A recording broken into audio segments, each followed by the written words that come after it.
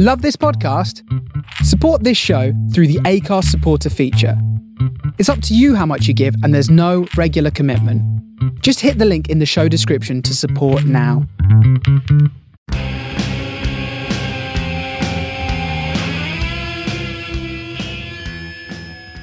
Hello. Who is that on my Skype screen, stranger? It is Kerry here on your Skype screen today. And on your Skype screen, it's Angela. Perfect. In case you'd forgotten. I'm glad that we know who each other are. It's a good start. I know, because no one else does. So I mean, we haven't, we don't get to see each other in person very often anymore, so it's easy to forget. Although we did have a distance picnic. We did in Crystal Palace about a week ago. That ended in an absolute down. Well, it didn't end actually because we were so we're staying. We haven't seen each other for ages.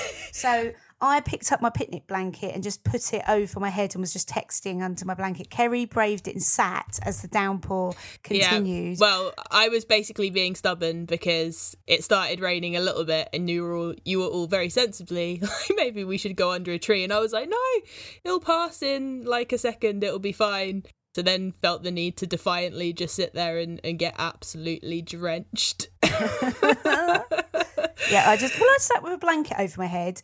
Paula went under a tree and then decided to go a little bit further into a bush and do a wee while it was raining to cover her tracks, really, I suppose.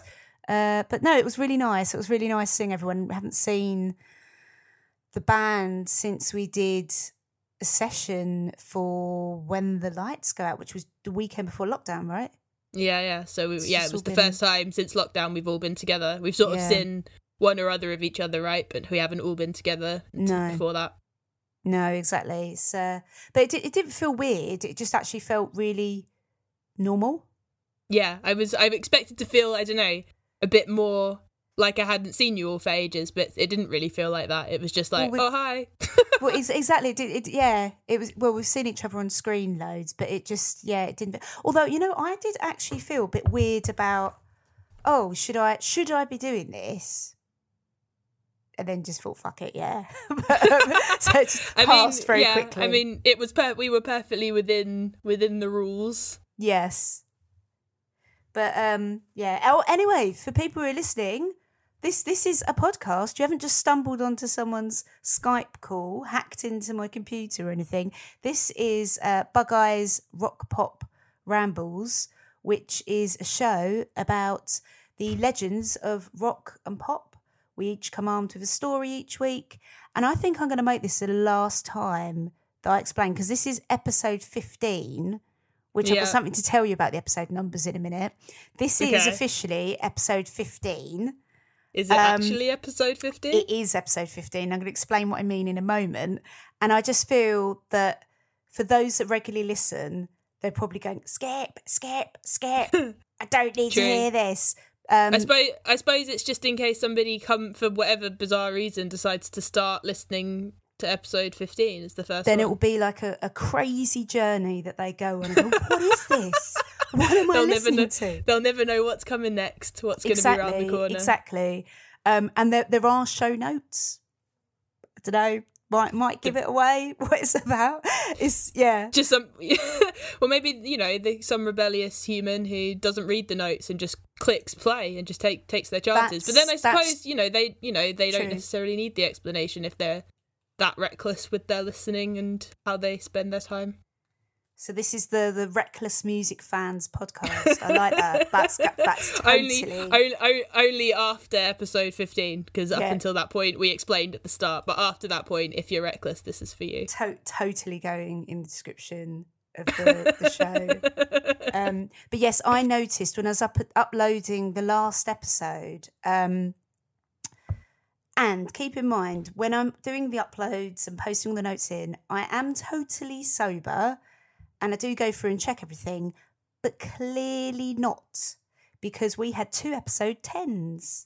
Did we? So I had to go through and edit and resubmit them all. So now on my bloody Apple thing, it's going, there's 2 episode 11s. It's like, no, there isn't. I've been told it will sort itself out. But so this is episode 15. Can you believe it? Wow. This is an impressive commitment from us. I know. And I do wonder, I'd like it to continue after lockdown, because we did actually start it before lockdown, so it wasn't a lockdown thing. It's not something we did because of lockdown, right? So I think we will keep it going, hopefully. Yeah, I mean, I hope so. I mean, it's certainly making me explore music that I've loved over the years and probably not loved in more recent times, but then also discover new music and be a bit more on like scouting for stuff. Yeah. So I suppose that's been quite good. And I suppose with that, maybe we should tell people or tell each other. So I'll whisper over here to the other people that are listening, and so that was a really awful, unfunny joke. It was a pretty standard Angela joke, if we're being honest. I know, you're just sitting there smiling, resting your head in your hand, just going, just let her go, let her go. It's kind of my favourite thing to do when you start doing it. I just try to stay quiet and see how much you'll keep digging. So this week, I'm going to cover one of the most dynamic soul singers of all time, who I absolutely love. I've wanted to do her story for a few weeks now. I've got a list of people I want to cover, and she's certainly one with little love hearts round. I'm going to attempt to do the story, because she's such a legend, and I hope I do it justice, Etta James. And I'm going to play new music. My new music artist, like my new discovery, is Lilith I. Very cool. And I knew that you were doing Etta James, and so I just kind of wanted to do somebody who had been influenced by her. So I'm going to do Janis Joplin. Ooh, well done. Good choice. Who equally was somebody who had sort of been in the back of my mind or on my list to do for a while, and it felt like the right time to break her out. And I've got some... Sorry, go on. Go on, say it. Say what you're going to say. It's the husky voice, man. It's like, how many cigarettes did she smoke? And how much whiskey did she drink? Jesus, man. Beautiful. Yeah, we'll get into all of that. But and then I've got some new music breaking. It might be the first time we've broken outside of UK bands, possibly, with our new music. I'm not sure. But I've got a band who I knew when I lived in Montreal, called Jatentia, who I'm going to play you a song from today. Ah, very good.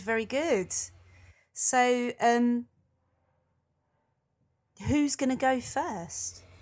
Well, I feel like it will make sense if you go first to talk about Etta James, since I'm then sort of talking about somebody who was then influenced by her, although they were sort of around at the same time. And potentially maybe influenced each other a little bit in some respects. I don't know. But anyway, let's... Sure. I reckon you should go first. Okay, so research for Etta James came from a number of different sites, and there's some great videos on YouTube that are kind of short snippets of biographies in case you want to know more about Etta James. It's a really easy way to kind of digest her story, but there is a lot more to it. And I'll put some references of a book I read about Etta James, and also various sites. And there's lots of interviews online, not just with her, but with other artists. There's like a whole wealth of information there, and obviously Wikipedia as well. And I know we joke about Wikipedia, but it is actually a really important site for information. So before I start, just say, if you do have some spare cash, and I know everyone's asking for money, but if you do want to donate to Wikipedia, please do, because we wouldn't have a podcast without it. So, yeah.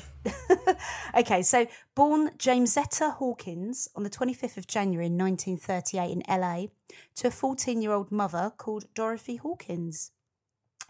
Etta never knew who her father was, and her mother was pretty kind of, vague about that, and wouldn't share any details. But then also Etta's mother was pretty absent from Etta's childhood, and she sort of bounced from foster parent to foster parent from an early age. The most notable being Mama Lou as a caregiver for little Etta. Mama Lou noticed Etta's interest in songs and encouraged her to take voice lessons and piano lessons. She was clearly talented and started singing gospel at church. She was so popular, she became a complete draw card for the St. Paul Baptist Church in South Central Los Angeles. And she was only 5 years old at the time.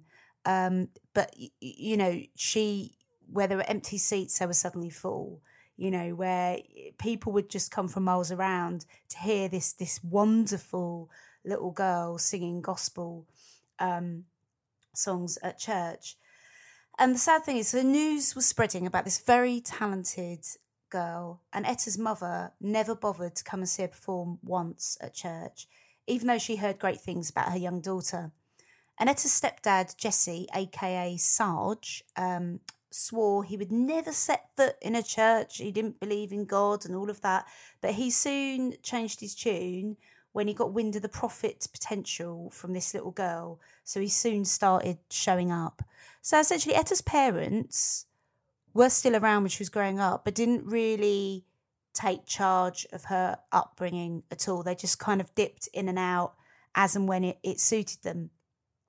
So basically, Sarge went along to the church and he demanded they start paying Etta, but they refused.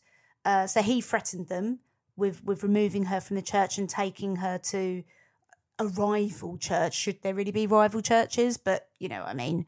And they were like, well, go on then.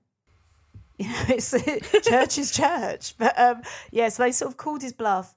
So he took her along to another church, but Etta refused to sing. She could only feel ready to sing if she felt passionate and emotional about something, even at a young age, and she certainly wouldn't ever sing on demand. So that fell through. And just to give a bit more financial context as to the sort of money we're talking about that singers were being paid. In an interview with the singer Ruth Brown, she talks about being the eldest of 7 kids. And the time came when she would have to kind of go to work and help the family financially, being the eldest. And she got a gig singing at a wedding and they paid her $30. Now, that might not sound much to you and I, but back then, that was more than her father earned in a week. So I suppose you can see where Etta's family's greedy eyes kind of saw this sort of stuff, because Ruth Brown was a similar sort of age to Etta. And I'm sure if you were a white girl, you probably got paid even more than that. But anyway, so their kind of greed kicked in as they were seeing the sort of possibilities of where this would go. Anyway, this kind of, the whole singing church was the beginning of Etta's journey in music. She would listen to the likes of Bessie Smith, Billie Holiday, Diana Washington, Ruth Brown, who she absolutely adored. And like I mentioned, they were a similar age. Ruth kind of started to become more of a prominent force in music before Etta did. So that was quite an inspirational thing to kind of witness and see, that a girl like her could go on and do great things. But going back just slightly, when Etta was 12, Mama Lou suffered a stroke, and it wasn't long after this that she died. And that was kind of, Etta lost the one person who was the closest thing she was going to have to a mother and a caregiver. But her birth mother, came back on the scene after Mama Lou died and decided she was going to move Etta and herself to San Francisco, but en route kind of lost interest in that and then left Etta with her brother. When I say her brother, Etta's mother's brother, so Etta's uncle, right? Who had no interest in kids. So, that was where Etta was left. She was taken away from the church that was the one familiar comfort that she had. Then she lost her primary caregiver, moved into her uncle's house. And so, what ended up happening was she transformed into a rough, resentful street girl. She skipped school, she drank booze, she got tattoos, she got into fights. She was basically a general sort of handful at that time. But she also formed a group with her friends and penned a response to a popular song at the time, which caught the attention of band leader and talent scout Johnny Otis in 1954. Johnny Otis worked with a number of artists, one of which was Esther Phillips, who's also an incredible singer, and she was discovered at just age 13. So she was very young. And if you listen to those recordings, wow, for that voice, you would not think that came from a 13-year-old. But anyway, he says in an interview, he talks about how dangerous it was touring during those times. And he talks about an occasion, just one of many, he said, that they pulled over at a gas station and Esther went to use the restroom. The next thing Johnny knows is that a white man was pointing a gun in his belly and really kicking off.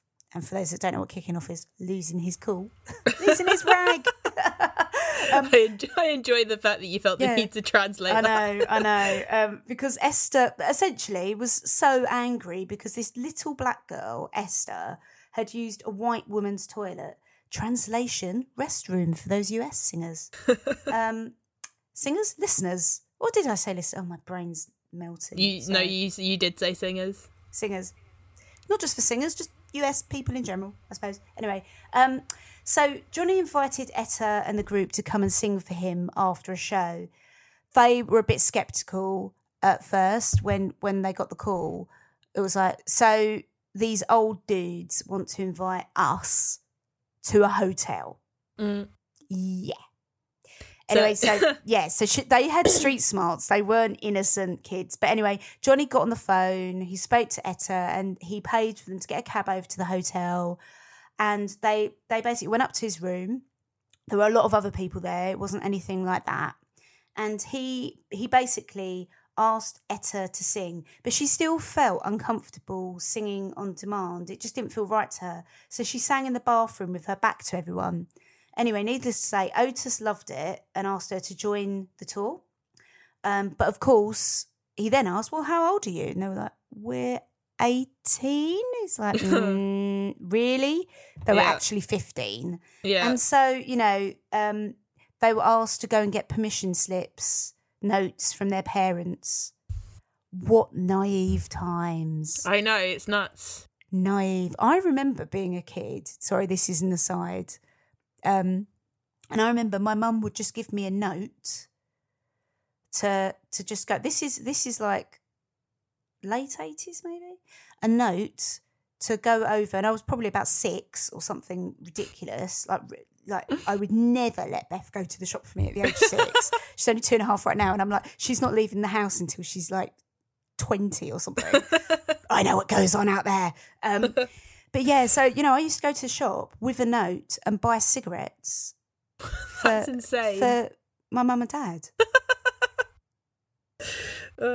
You could just literally get a note and people would trust that. It's crazy. But anyway, same situation, although I don't think anyone really believed it. But they got notes from their parents and they joined the tour. That's crazy. So that's, it's fantastic, really. It's so cool. It is amazing, but like kind of just insane at such a young age. Like, especially after what you were just saying about like the dangers of touring, especially, as a black person at that time. Yeah. It's just pretty nuts, isn't it? I mean, the sad thing is, did anyone really care what happened to Etta? Well, that's kind of what I mean, I suppose. The fact that they, obviously to them at that age, it would be like super cool to be allowed to do that. But in reality, I think there is sort of a lack of care there, in a way, for them to be allowed to do that.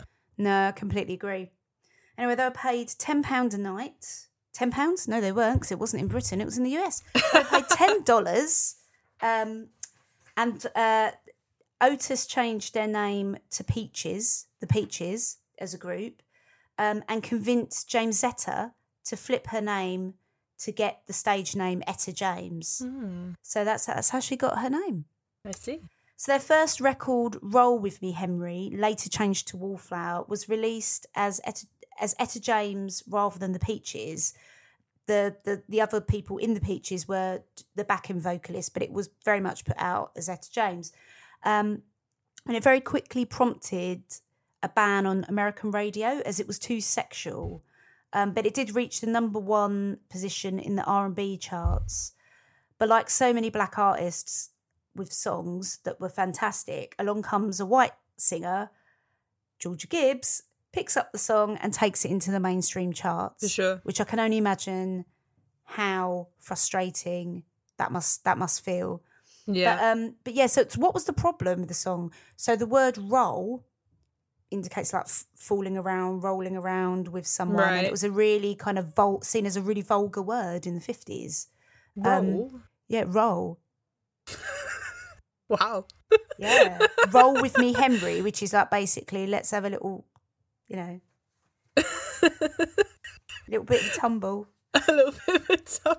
A little bit of a lying down and Oh, God. a little bit of a fumble, Anyway, yeah. I feel like you're writing your own terrible song now. I'm writing a really awful song, I realise. But anyway, yeah, so it's ridiculous. But it got banned. And so the white singer, Georgia Gibbs, took the song, changed the lyrics to be more fitting to accepted standards, and called the song Dance With Me, Henry, and apparently sold over 4 million copies of that. Wow. I mean, Etta was happy that it was a success, that the song was a hit, but she was also absolutely enraged that another artist got to perform on the Ed Sullivan Show while she was performing in Dives. I mean, it is absolutely outrageous. But, it wasn't fair. In fact, it's downright disgusting. But it was a common theme of the times. Yeah, exactly. This happened. It's disgusting, but it is just what happened over and over, and it's relevant to me talking about Janis Joplin shortly as well, She equally had hits with a lot of songs that were originally by black artists, and she had a lot more success with them. Yeah, so it's, and another thing, so I suppose for the times it wasn't unique to black artists on this next bit that I'm talking about, but so Otis took most of her earnings, right? And the 14,000 in writing royalties that were Etta were put in a trust that she would receive when she was 21. Now, that might sound like thinking about, a lot of money for that time, but if she only got a fraction of the royalties, imagine what this Otis dude got. If that's a fraction, sure. And she certainly couldn't access it at a time she needed it. Yeah. And she wasn't 18, so she was 15. Wow. So, she had a bit of time to wait for that. Anyway, when she launched her solo career, All I Could Do Is Cry charted at number 2 in the R&B charts. The song was a real kind of, how to explain it, like a sort of doo-wop feel, rhythm and blues type song. It's about Etta James watching her ex go and marry someone else. And it's kind of like the pain she's feeling and the loneliness. And it's all there in the words, her voice, the music. It's got like a real beautiful, nostalgic, longing feel to it that I'm sure a lot of people could relate to, having lost something or someone. It's just got that real late at night, I'm here alone, I'm going to open a bottle of Jägermeister and drink it. I was going to say, this is all feeling far too personal. I'm not alone, I have a wife and a child. Moving on. It's raw sounding, and it's something that people could connect to. She's got this kind of husky voice, and the emotion kind of just screams from her gut in not just this song, in all of the stuff that she does. And I'll pop this on our Spotify playlist so you can hear it, because we do have official makes me sound like we're employed by Spotify, official to our show, not paid for by Spotify. I'd like that, but that's not true. So basically we'll group like 4 shows together, and we've got all the music from those shows. So this will be the next playlist that we create, and we'll just keep adding music to that one until it gets to about 30 songs, and then move on because it's too long otherwise. You didn't need to know that detail. Anyway, another hit record for her was Good Rockin' Daddy. That was her biggest hit from that time. And it was around then that when I said she went to a solo career, it was at this point was when she actually went solo. It was like the original Peaches left the group. So she was kind of like officially then a solo artist, even though it was she kind of already was. Yeah. Exactly. But that was kind of like the official moment. But in 1960 was a really, really important time for Etta. She signed with Chess Records, and her career just absolutely rocketed. She quickly became the label's first major female star. However, she only ever received $10,000 in 14 years from the label, as they kept their artists happy with Cadillacs. Hence the film, Cadillac Records, from 2008, where Etta is played by Beyonce. And Etta was not particularly happy about Beyonce, let's just say. There was she said she joked about it later, but she kind of said she wanted to whip her ass or something like that. Like, she just wasn't happy at all. But it was also a time when she wasn't well, but I'll talk about that a little bit later. So her debut album, At Last, was released and noted for its varied style. There's doo-wop, there's jazz, there's rhythm and blues. It's a really impressive record, so I really do recommend that people listen to it. It's a beautiful record, to say the least, and it contains hits such as At Last, Trust in Me, All I Could Do Is Cry, and Something's Got a Hold of Me, on Me, sorry. And of course, really big famous one for the UK was I Just Want to Make Love to You. It was featured on some kind of advert that I can't remember what now, but Etta James is, certainly songs like At Last, I think that's played at a huge amount of weddings.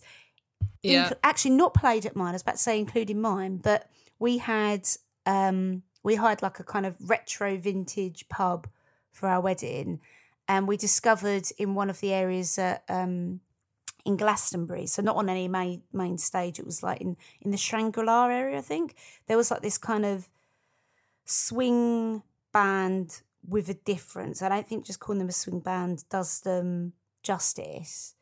There was like tattooed ladies playing trumpets, and I don't know, really cool. Anyway, they played like loads of like Etta James, Ruth Brown, loads of really cool stuff that me and Julia absolutely love, and we booked them to play at our wedding. And they didn't play At Last, but my point was, I'm sure that features at many weddings. I love it. It's a great song. Yeah. I'm going to stop going off on sidebars now and get on with this. Anyway, by the mid-60s, Etta, sadly, was addicted to heroin. She was jailed twice for passing bad checks. She was arrested for possession. And by the time she was 36, she was in a psychiatric hospital for about 17 months. And she says in an interview that she realised that something was going badly wrong in her life, or things had gone too far, when she was asked to give a blowjob to an 80-year-old man in exchange for heroin. And would be a low point, wouldn't it? It will, yeah, I'd say so. She'd battled this addiction for 3 decades before becoming clean in the 80s. And, she also struggled with her weight. And at one point, after coming out of rehab, she reached that kind of her largest point of being like 24 stone, and she just really wasn't a happy person throughout all of this. But she continued to release records, like no matter what was going on. It was like record coming out. You just look at her discography, she's got so many albums, it's unbelievable. And in 1969, Etta married Artis Mills and later had 2 sons who would go on to perform with her on tour. Which, I read an interview with one of her sons, and it sounds like the childhood they had was, when I say not too dissimilar, it was nowhere near, I don't think, as bad as Etta's with her mum, but there were certainly periods, obviously, when she was in rehab and just not around for her kids, and when she was not actually just being able to do what they needed, really. Sure. But they still had a really great relationship, and that bond just got stronger and stronger the older they got. But yeah, I just think it's really, really quite sad. Anyway, so I'm kind of coming to the end of this. Etta's career had many ups and downs. After a dip in popularity, Etta James returned to the charts in the early 1970s with the hit Tell Mama. She was the opening act for the Rolling Stones in the late 70s and early 80s. She was one of the only African-American singers in the late 50s that was able to span many musical genres, including gospel, jazz, R&B, and rock and roll. She helped bridge the gap between rock and roll and rhythm and blues. She was inducted into the Rock and Roll Hall of Fame in 1993 and the Blues Hall of Fame in 2001. She carried on creating music throughout her whole life, from the age of 5 right up until till she died. She was a musician. She never retired. She got a Grammy for both her 2003 album, Let's Roll, and the 2004 Blues to the Bone works. Her last album was called The Dreamer, that was released in November 2011, just 2 months before her death on January the 20th, 2012, and she died from leukemia at the age of 73. And I suppose what I want to say about her is people loved her for her honesty and grit. She had this raunchy, husky voice that drew you in. It grabbed hold of you and took you on a kind of like roller coaster ride, if you like, of love, joy, pain, sorrow, inequality. And it all had real meaning. It wasn't fake stories. They were personal to her. And when she sang, you hear her records, it's like when her voice breaks at certain point, it's like with pure emotion. It's not faked. It's like so real. I know that sounds tacky, keeping it real, but it's not though. I think it is wonderful. Yeah, and it's what sets some of these artists apart. The artists that. I mean, it's interesting. There's lots of things that are very similar in what has been said about Janis Joplin as well, to sort of what you're saying, and what people say about Etta James, was this idea that she was so in touch with her true sort of emotions, and that the way that came out in how she sung and how she expressed in the music. Because Janis Joplin wrote very few songs, actually. Almost all of her songs that she's known for were covers, and that's another potentially problematic thing you can go into. But for example, one of you mentioned "Tell Mama" at the end which was a song that Janis Joplin covered.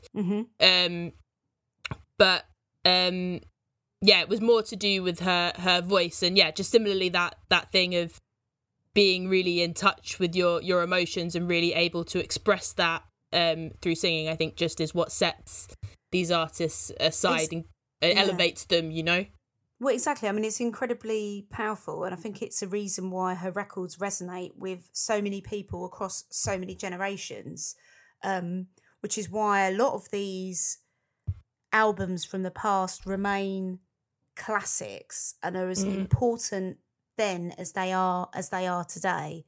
I won't hear a bad word said about Etta James ever. So, I don't have any to say, so that's good. No, but she had some bad words to say about a few people. So like I say, like with Beyonce, she wasn't too happy about that. Her son did say that it was at the time when they realised that she was getting quite aggressive and things like this, and she was actually diagnosed with Alzheimer's disease. Right.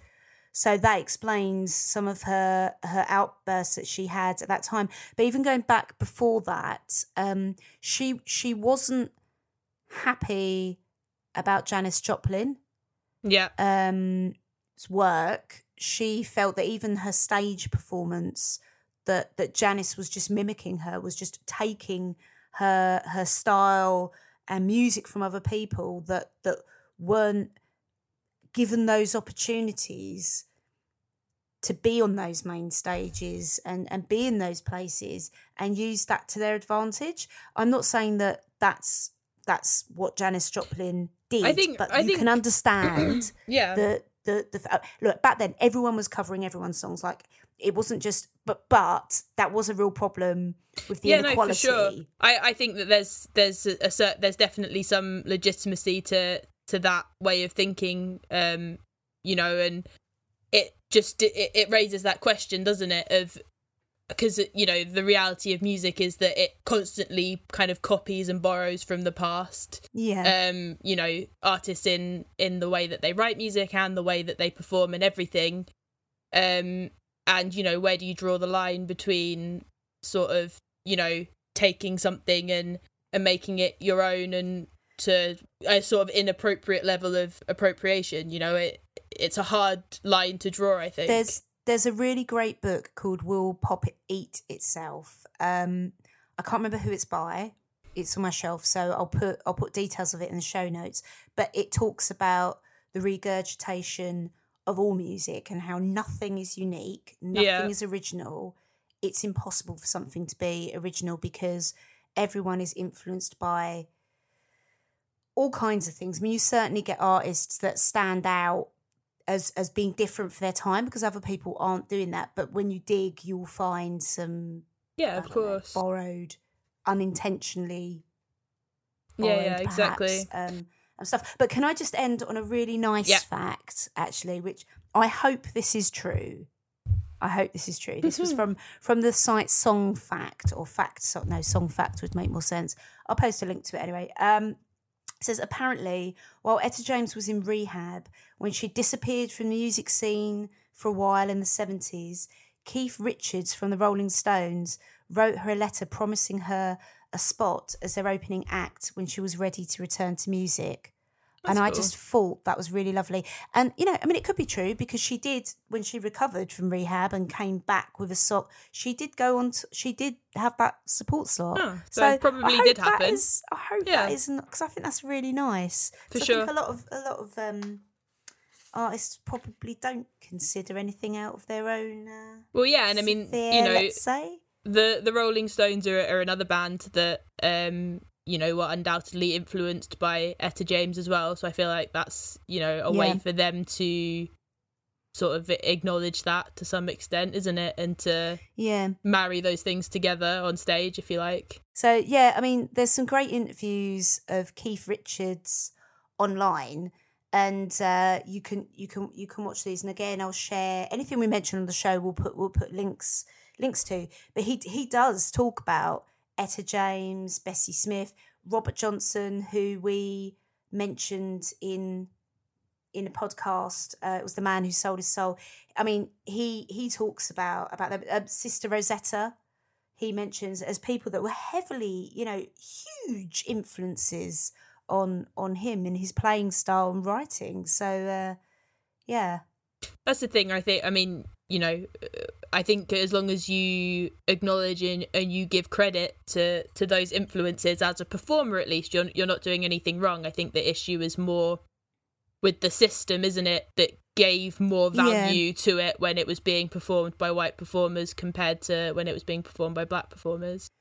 And I suppose we're also thinking of a time, and look, I'm really not taking away, I think it was disgusting what happened, but it was also a time where a lot of people didn't write their own music. Yeah, for sure. And, you know, a band would do a song and then a rival band would do their own version of that song, and it was all royalties to the writers unless the bands had written those songs themselves.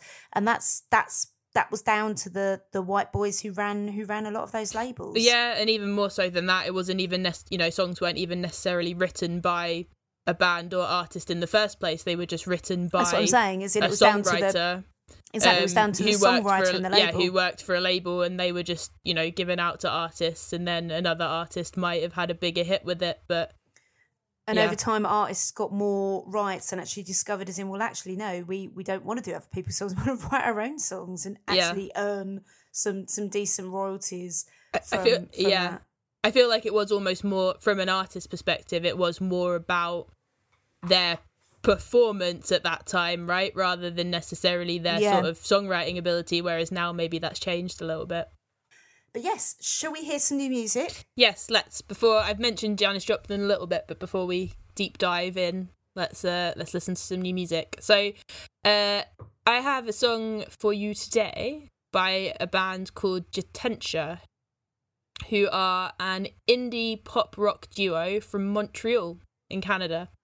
And I lived in Montreal for a couple of years, right before joining Bug Eye, actually, and I got to know them a little bit. I saw them play for the first time they played. I sort of already knew of them, and I loved them for their vocal harmonies, especially. It's kind of one of the things that really stood out about them for me. And they played at a venue that was just sort of like down the road from where I lived in Montreal, so I went and kind of introduced myself to them afterwards and had a little chat, and they are two of the most lovely people in the world and actually play a small part in our Bug Eye story, which you don't even know, Angela, because they let me use their rehearsal space when I was learning all the songs ready to come back and join Bug Eye. God bless them, even though I'm an atheist. So anyway, so they are a husband and wife team who create upbeat, insightful songs with a highly emotional concept combining catchy melodies, rich 1950s style harmonies with lo-fi garage rock angst, which is, I think, a very good description of them. Yeah. Their music strives to bridge gaps between internal and external worlds, linking themes such as self-discovery, determination, and empathy to the societal struggles of overconsumption and environmental degradation. So their album Periscope came out last year and is on Spotify, and the song I'm going to play is off of that album, and I highly suggest people to go to Spotify and listen to the whole album because I love it more every single time I listen to it, and has a lot of sort of similar themes to our album. I sort of noticed, it's to do with overconsumption and environmental degradation and everything. So this song that I'm going to play is called Easy Way Out, and it is about the desire to break the cycle of consumerism. So here it is.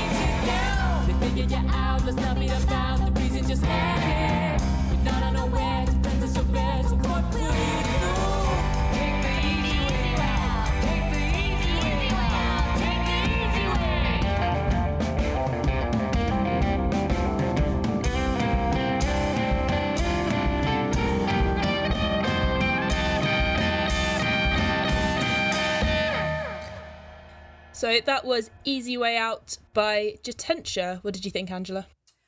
I love the intro to that. I think it's the guitar when it comes in, it's got that really nice kind of low sort of but clean sounding guitar that's smooth, really groovy. And then I took a note down on it that like around 1.5 minutes in, it goes into it almost has a Belle and Sebastian feel. Can see that. In that.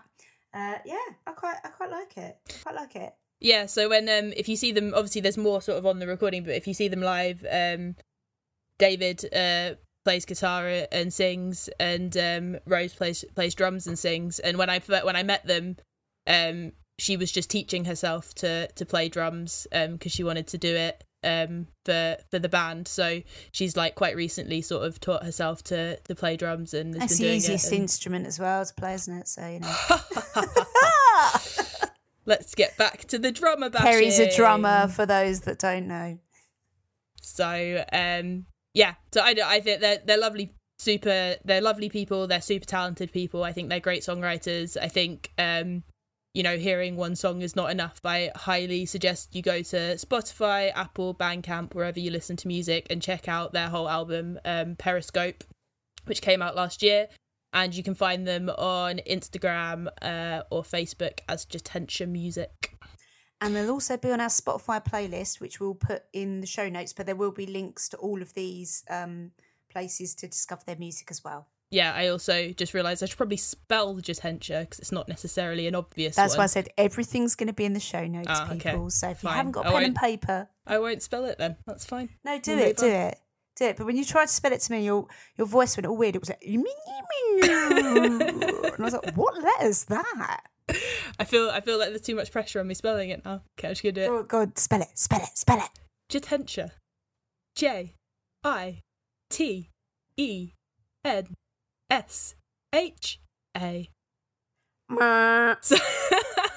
So, Janis Joplin was born on January 19th, 1943 in Port Arthur, Texas. And as a teenager, she kind of didn't really fit in, in a small town in Texas in the South for a number of reasons, and was the target of teasing and quite badly bullied because she didn't look or act according to sort of what was considered how a girl was supposed to be at that time. She wasn't sort of conventionally pretty, if you like, and she didn't conform to what were sort of the popular girls' fashions of the late 50s. She would choose to wear men's shirts and tights or short skirts, and she also put on quite a lot of weight around her sort of teenage years and had acne, and the kids would call her Pig, while others... What? Yeah, so some kids would call her Pig. Others, there were sort of rumours that she was sexually promiscuous. And also another reason that she sort of didn't fit in was that she was somebody who believed that, racial integration was right and was quite sort of, open and vocal about equality. And this was in a town where there was an active faction of the KKK. So she was equally sort of a target and an outcast for those reasons as well. Crikey, Mikey, could no. you imagine? It'd be awful. I mean, there is still racism. Yeah, but exactly. If I lived next door to the Ku Klux Klan, like that, it's terrifying. Did you know she was voted? Yes, I did. I was going to get to that actually.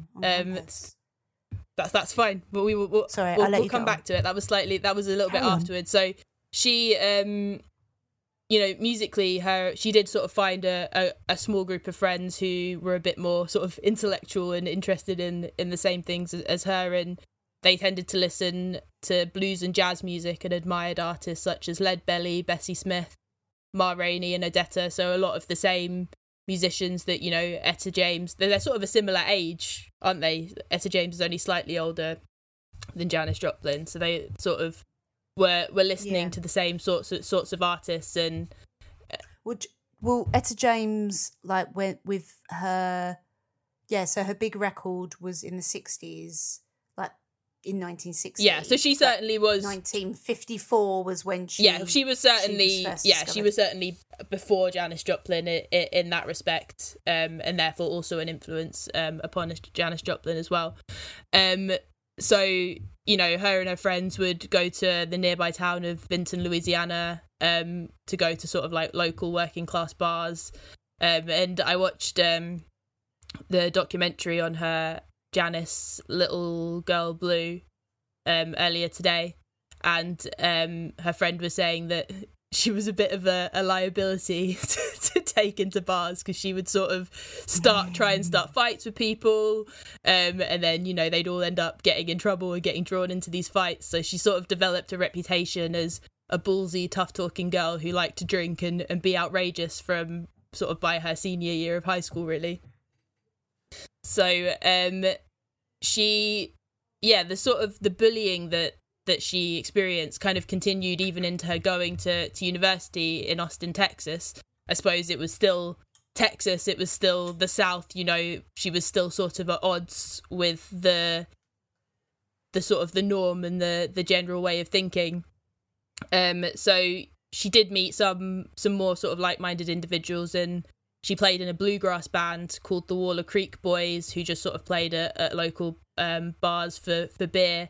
But as you mentioned, there was sort of a situation that happened where a university kind of publication would do this ugliest man on campus vote thing, and they thought it would be funny to vote her ugliest man, which I think had quite a profound effect on her. I think all of this bullying when she was growing up had a pretty profound effect on her and her way of thinking that sort of becomes evident throughout her life in the way that she sort of acts and performs, and sort of you can just tell that all hit her hard, and I think plays a part in why she died so young, essentially. Did you know that she once broke a bottle over the head of Jim Morrison? I think I did know that, although I didn't come across it in my research today. Well, it's like basically, I mean, obviously they both liked drinking.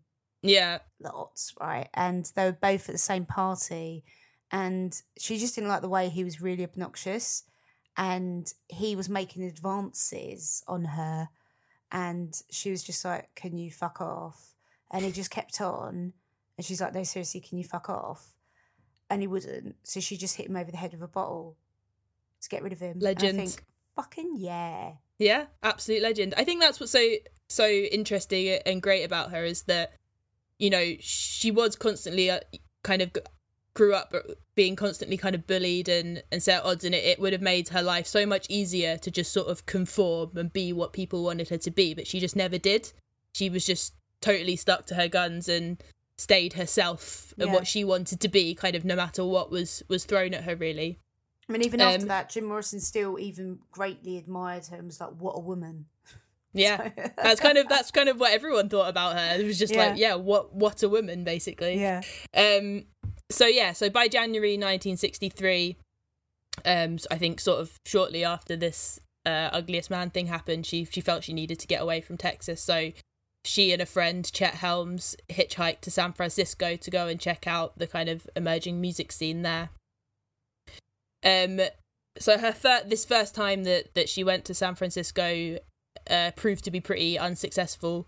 She struggled to make it as a singer in the Bay Area. She played some gigs, including a side stage performance at the 1963 Monterey Folk Festival, but her career sort of didn't gain much traction, and she really fell into using a lot of drugs. So she was regularly using speed or amphetamines, among other things, and she just became so strung out. She'd lost loads and loads of weight, was just not well at all, basically, to the point that her friends threw a party to raise enough money to put her on a Greyhound bus to send her back to her family in 1965, because they could just see that she was, heading down a road where she was going to die otherwise, pretty much. So I just found it's quite an interesting thing that she obviously had sort of started to find her people at this point, the people who cared enough to throw a party to raise money to send her home to be taken care of, sort of thing. So in 1965, she went back to Texas to her family in an attempt to sort of get herself together. And she got clean and she sort of tried to live a more conventional life for a time. She fell in love with someone who she got engaged to, but he ultimately broke off the engagement, which I think again hit her quite hard, sort of like more rejection, more sort of feeling like she was never good enough, that was never really accepted. So following the engagement being broken off, in 1966, she was recruited by San Francisco-based psychedelic rock band Big Brother and the Holding Company. So you see, this is where I read something different, that basically she broke it off with her fiancé to join that band. And that's it's crazy, isn't it? Like the different stories and things that are out there. For sure.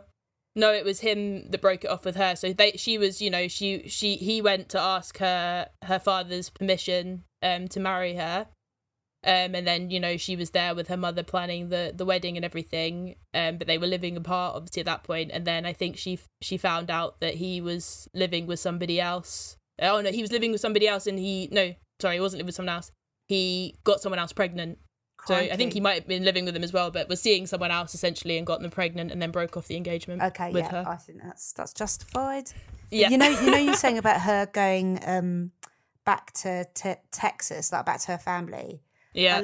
I love there's an article and it quotes she even started dressing more conservatively, like putting her hair in a bun. Yeah, I wrote that. What I saw was that she started wearing her hair in a beehive. That was what I saw in my research.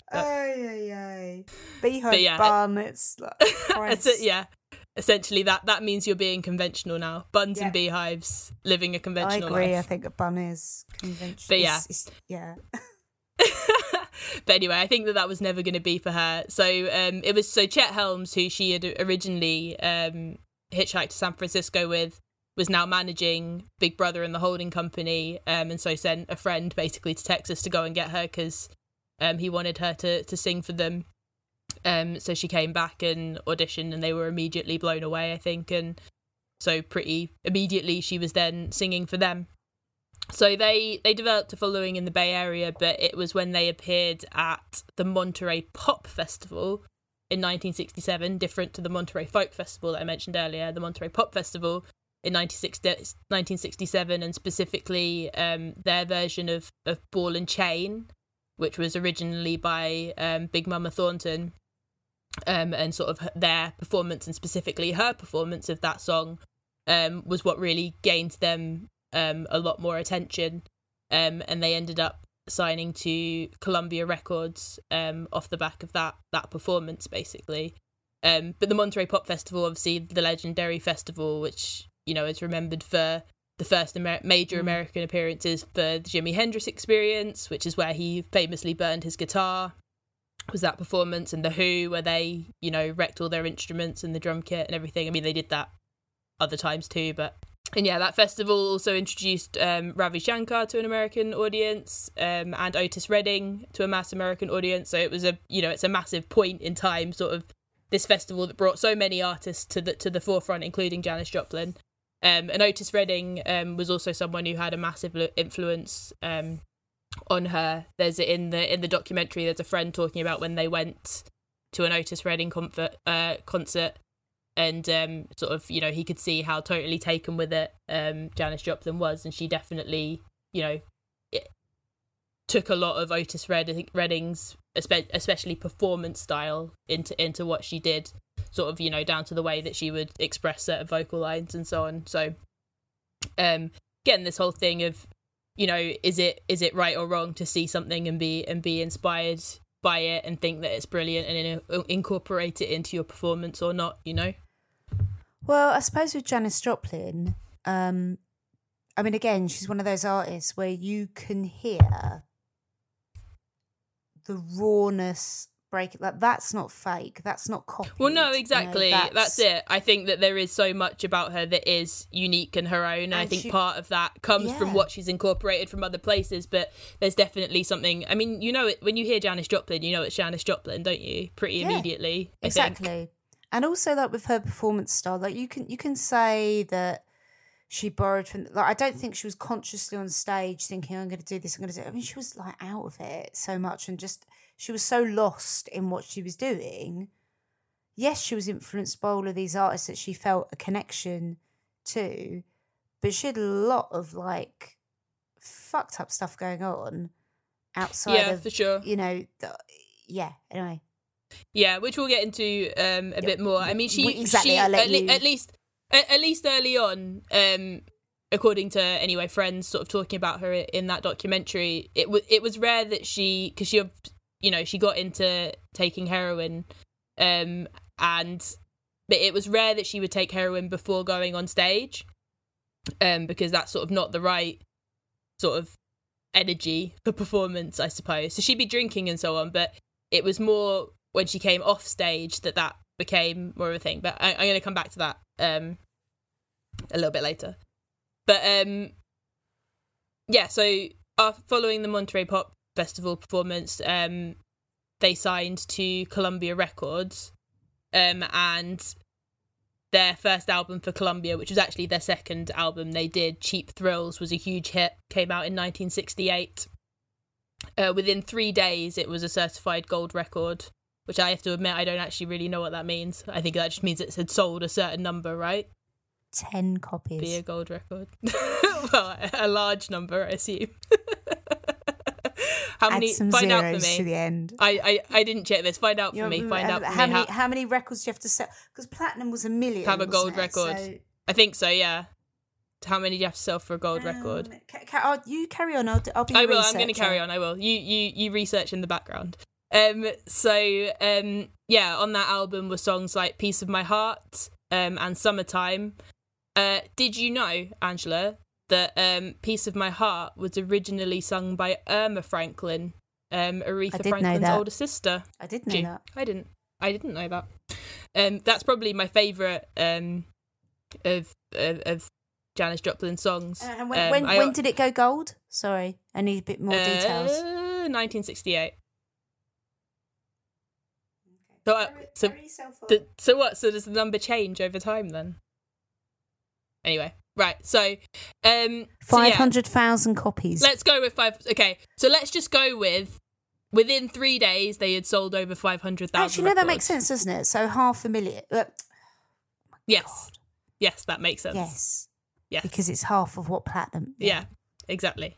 So, to sum up, within 3 days, they had sold over 500,000 copies of Cheap Thrills. Sorry, I have to interject with this right now. You've sent me off researching. Sorry. There's a ramble about to happen. Did you know there's a status in music called the diamond status? No. The fuck? I was like, what?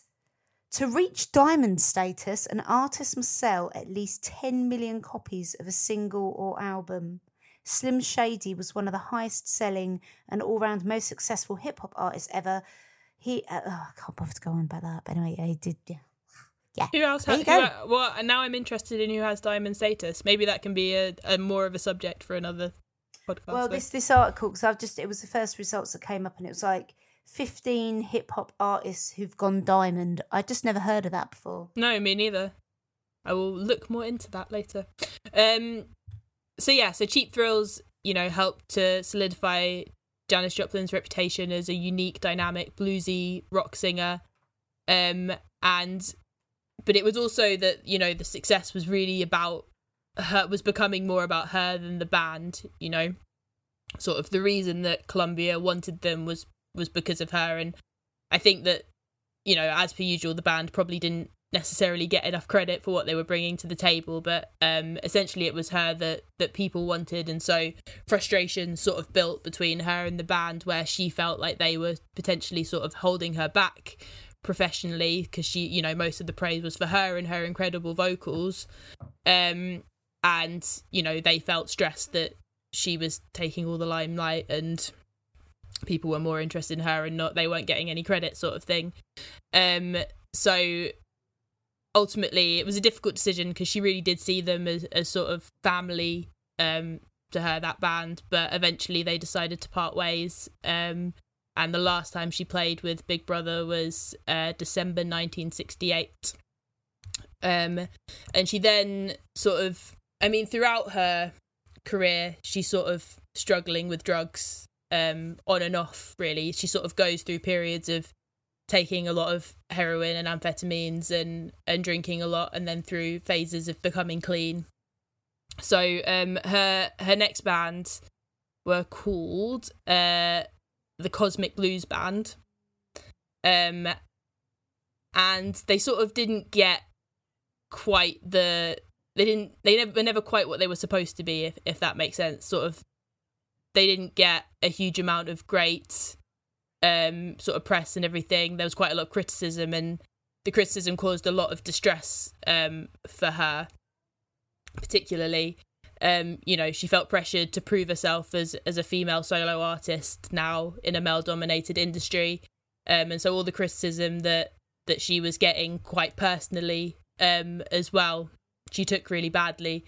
And the Cosmic Blues Band sort of had one album and then didn't really go anywhere. They sort of had one tour in Europe that I think went quite well, and where things sort of started to click a bit, but it sort of dissipated and didn't come to it what it was supposed to. And she took that failure of that band quite personally. I think she was supposed to be the leader of that band in Big Brother. She wasn't necessarily the band leader. But with the Cosmic Blues Band, she was, and she didn't really know what she was doing in that role, to be honest. And so there were a lot of sort of constant personnel changes, and that was part of the problem as well. But yeah, she really took that band not working out as a personal failure, and that was where her sort of drug and alcohol abuse really reached its worst point. And then she sort of took another break at that point, where she went to Brazil, and there's like a whole thing of her going to Brazil and falling in love and sort of this whole thing. But she went to Brazil and got herself clean. And the thing was that she sort of, like I was saying before, where she went through all this bullying and everything, I think it really sat inside her, even though she sort of acted like she didn't care. I think it did sort of hit her on a deep level, and when she was on stage and performing, it was like all was right with the world. She was expressing herself, she was doing what she loved, people loved her, there was an audience there cheering her on. But when she came off stage and the audience was gone, she would just be left with herself. And so that's where, one of her friends comments that, they wouldn't take heroin before the shows, but it would be after the show would be when a heroin fix was sort of the common thing for her. Because when she was on stage, she felt that she was somebody and that she had something to offer. But then when she was off stage, she just sort of felt alone, and she would see, all the guys from the band going home with girls, and she would be going home alone, was sort of a comment that she made. So I think she had a lot of sort of just feelings of rejection from, from society, from people she'd loved, from, just never feeling that she was good enough, really, as much as she sort of did know that she was talented. And when she was on stage and she was, really feeling the music and really in touch with what was happening, that was one thing. But the rest of the time, I think she just still felt like she wasn't pretty enough. She wasn't good enough. She wasn't worth anything, because that was what she was sort of told, I think, for so many years growing up. And she just didn't really fit in. So I suppose it was, that's that feeling, isn't it, of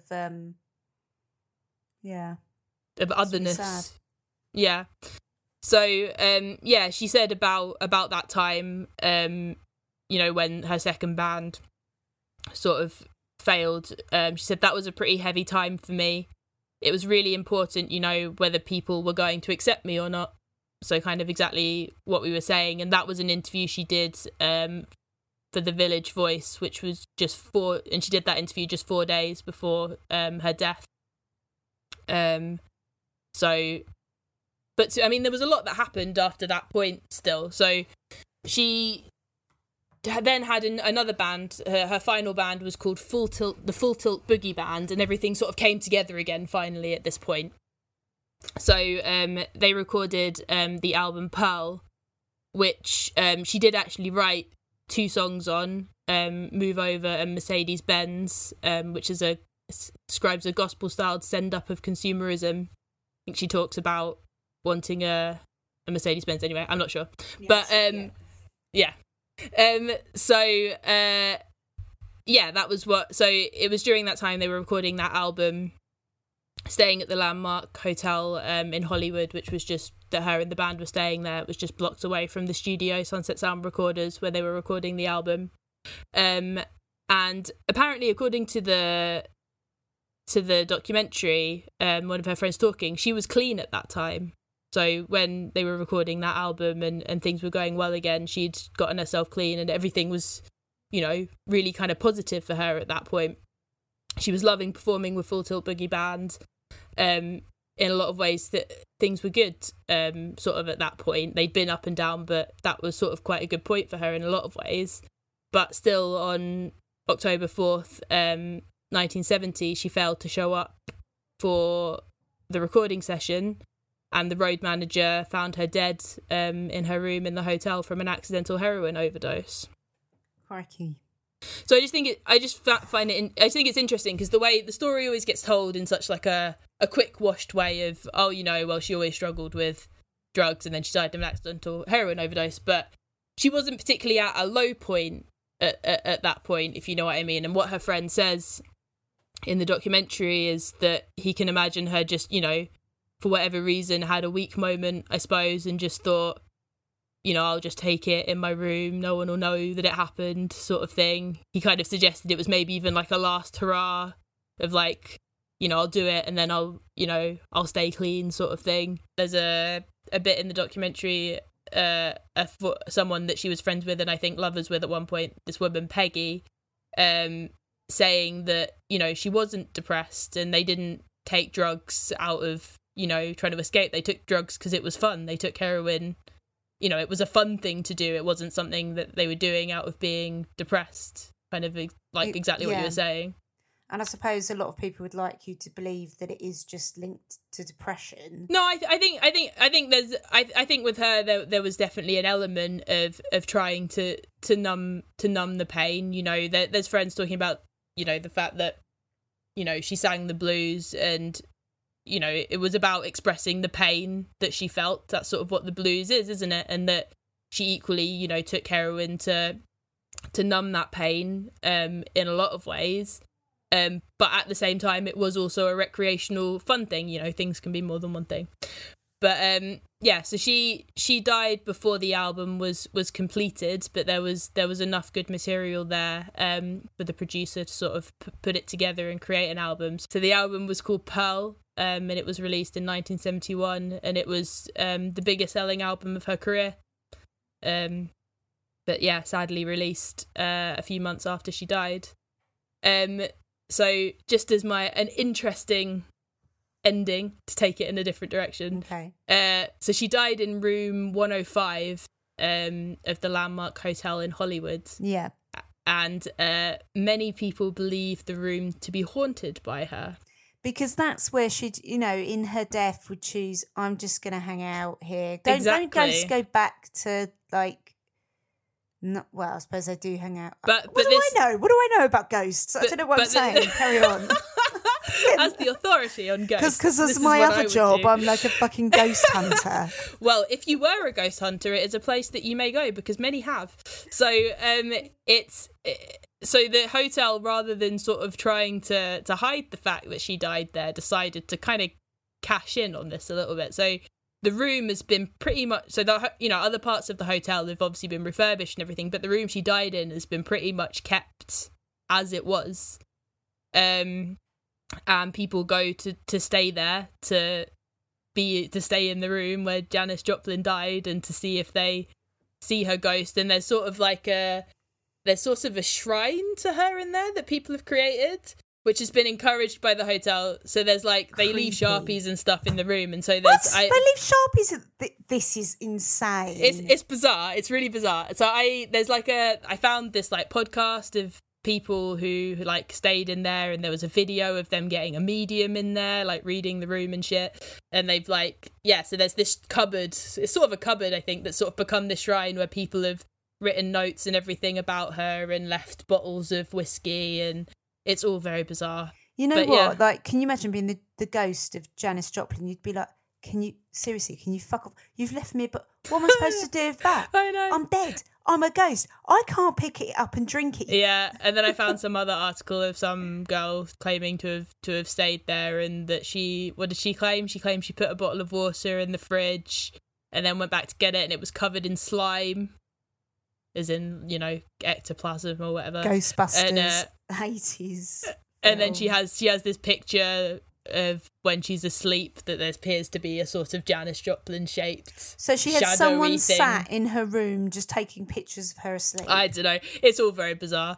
Everything I could find about it was very bizarre. But I just find it odd that it's all odd. It's all just very odd, but quite interesting. Talking about ghosts, did you ever watch Most Haunted, which had Yvette Fielding and Derek Acorah just during those times? I know what you're talking about, but I never watched it. But so Derek Acorah, just to really summarise what this is about. So they go to houses, they explore if it's haunted. It's all done with the lights off, and they've got cameras that can see in the dark. There's a technical word for that. My brain's not going to be able to say what that is right now. So they go to these places, and they sit for ages, and they think they see things, and they don't. But Derek Acorah had someone he spoke to from the past that would visit him, an ancient Egyptian called Sam. Okay. Of course. Okay. Now, but Derek Acorah would also take on the spirits of dead people and talk about them. And I heard, and he would often be quite aggressive in responses to Yvette Fielding, the other presenter in the show. But at one point in a show, he attacked her. And I think it was either he put his hands around her throat or he slapped her or whatever, but he was possessed at the time. But it all came out not that long after that he was just a complete fraud. So he just hated Yvette Fielding. Shocking that Sam wasn't real. No, but the whole thing of him just basically using it to attack that's his mental. co-presenter because he hates her. Oh my God. I will actually need to verify this story because this is through hearing you might have made it up through my ex who was obsessed with that program told me this, so I do need to fact check it. But yeah, but she apparently believed that he was, and he attacked her during a show, and then there was a whole scandal about about him. And but I mean, yeah, when you say it, it's is that a surprise? He spoke to an Egyptian, an ancient Egyptian called Sam.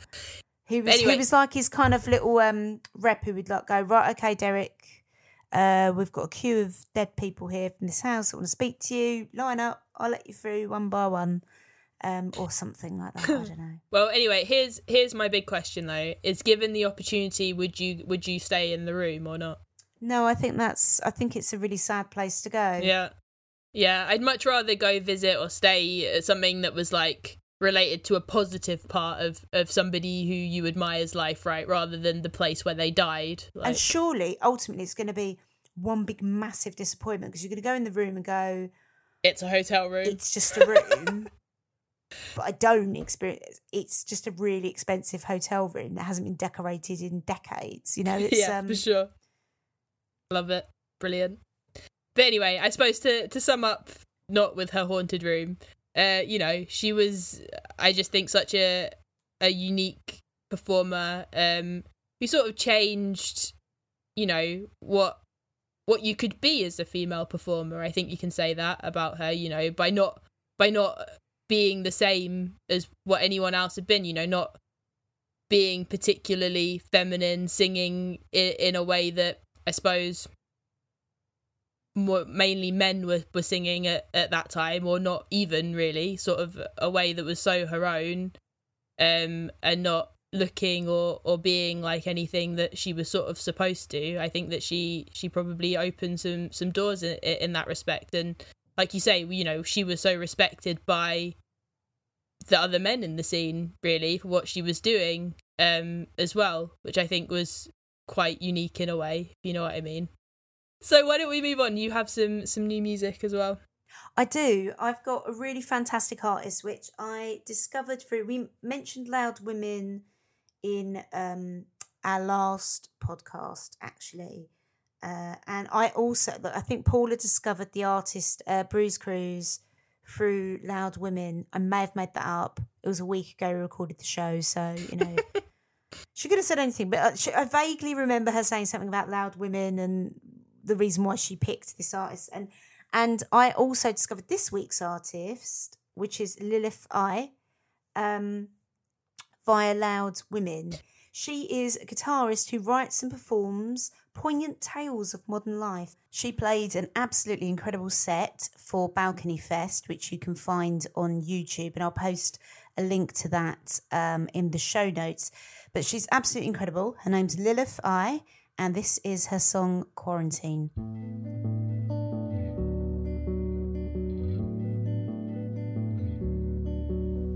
Quarantine, I guess I got nowhere better to be. Quarantine, I don't know why I feel so much weight on me. My head's a mess, my hair's a mess. There's no point in getting dressed if we can't go outside. I wanna go outside. My head's a mess, my hair's a mess. There's no point in getting dressed if we can't go outside. I wanna go outside. Circling thoughts circle around my thousands of ordinary people living on a debt. Oh, don't go outside.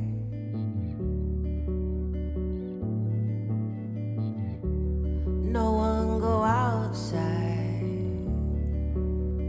Do not get close to me. I might have germs, you see, and I won't get close to you. You probably have germs too. We should not be outside. Never go outside. Flowers bloom, 'cause it will be summer soon. You have to smile, even if it's just for a little while. But don't go outside.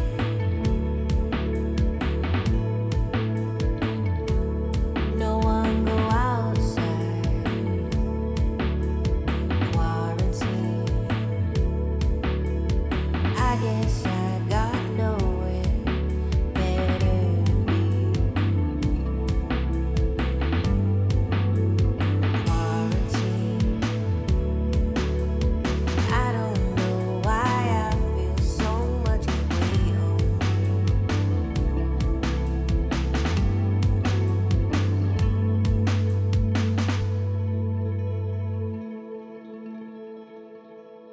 So that was Quarantine by Lilith I, and you can check her out on Spotify. It's Lilith and the letter AI if you want to find her.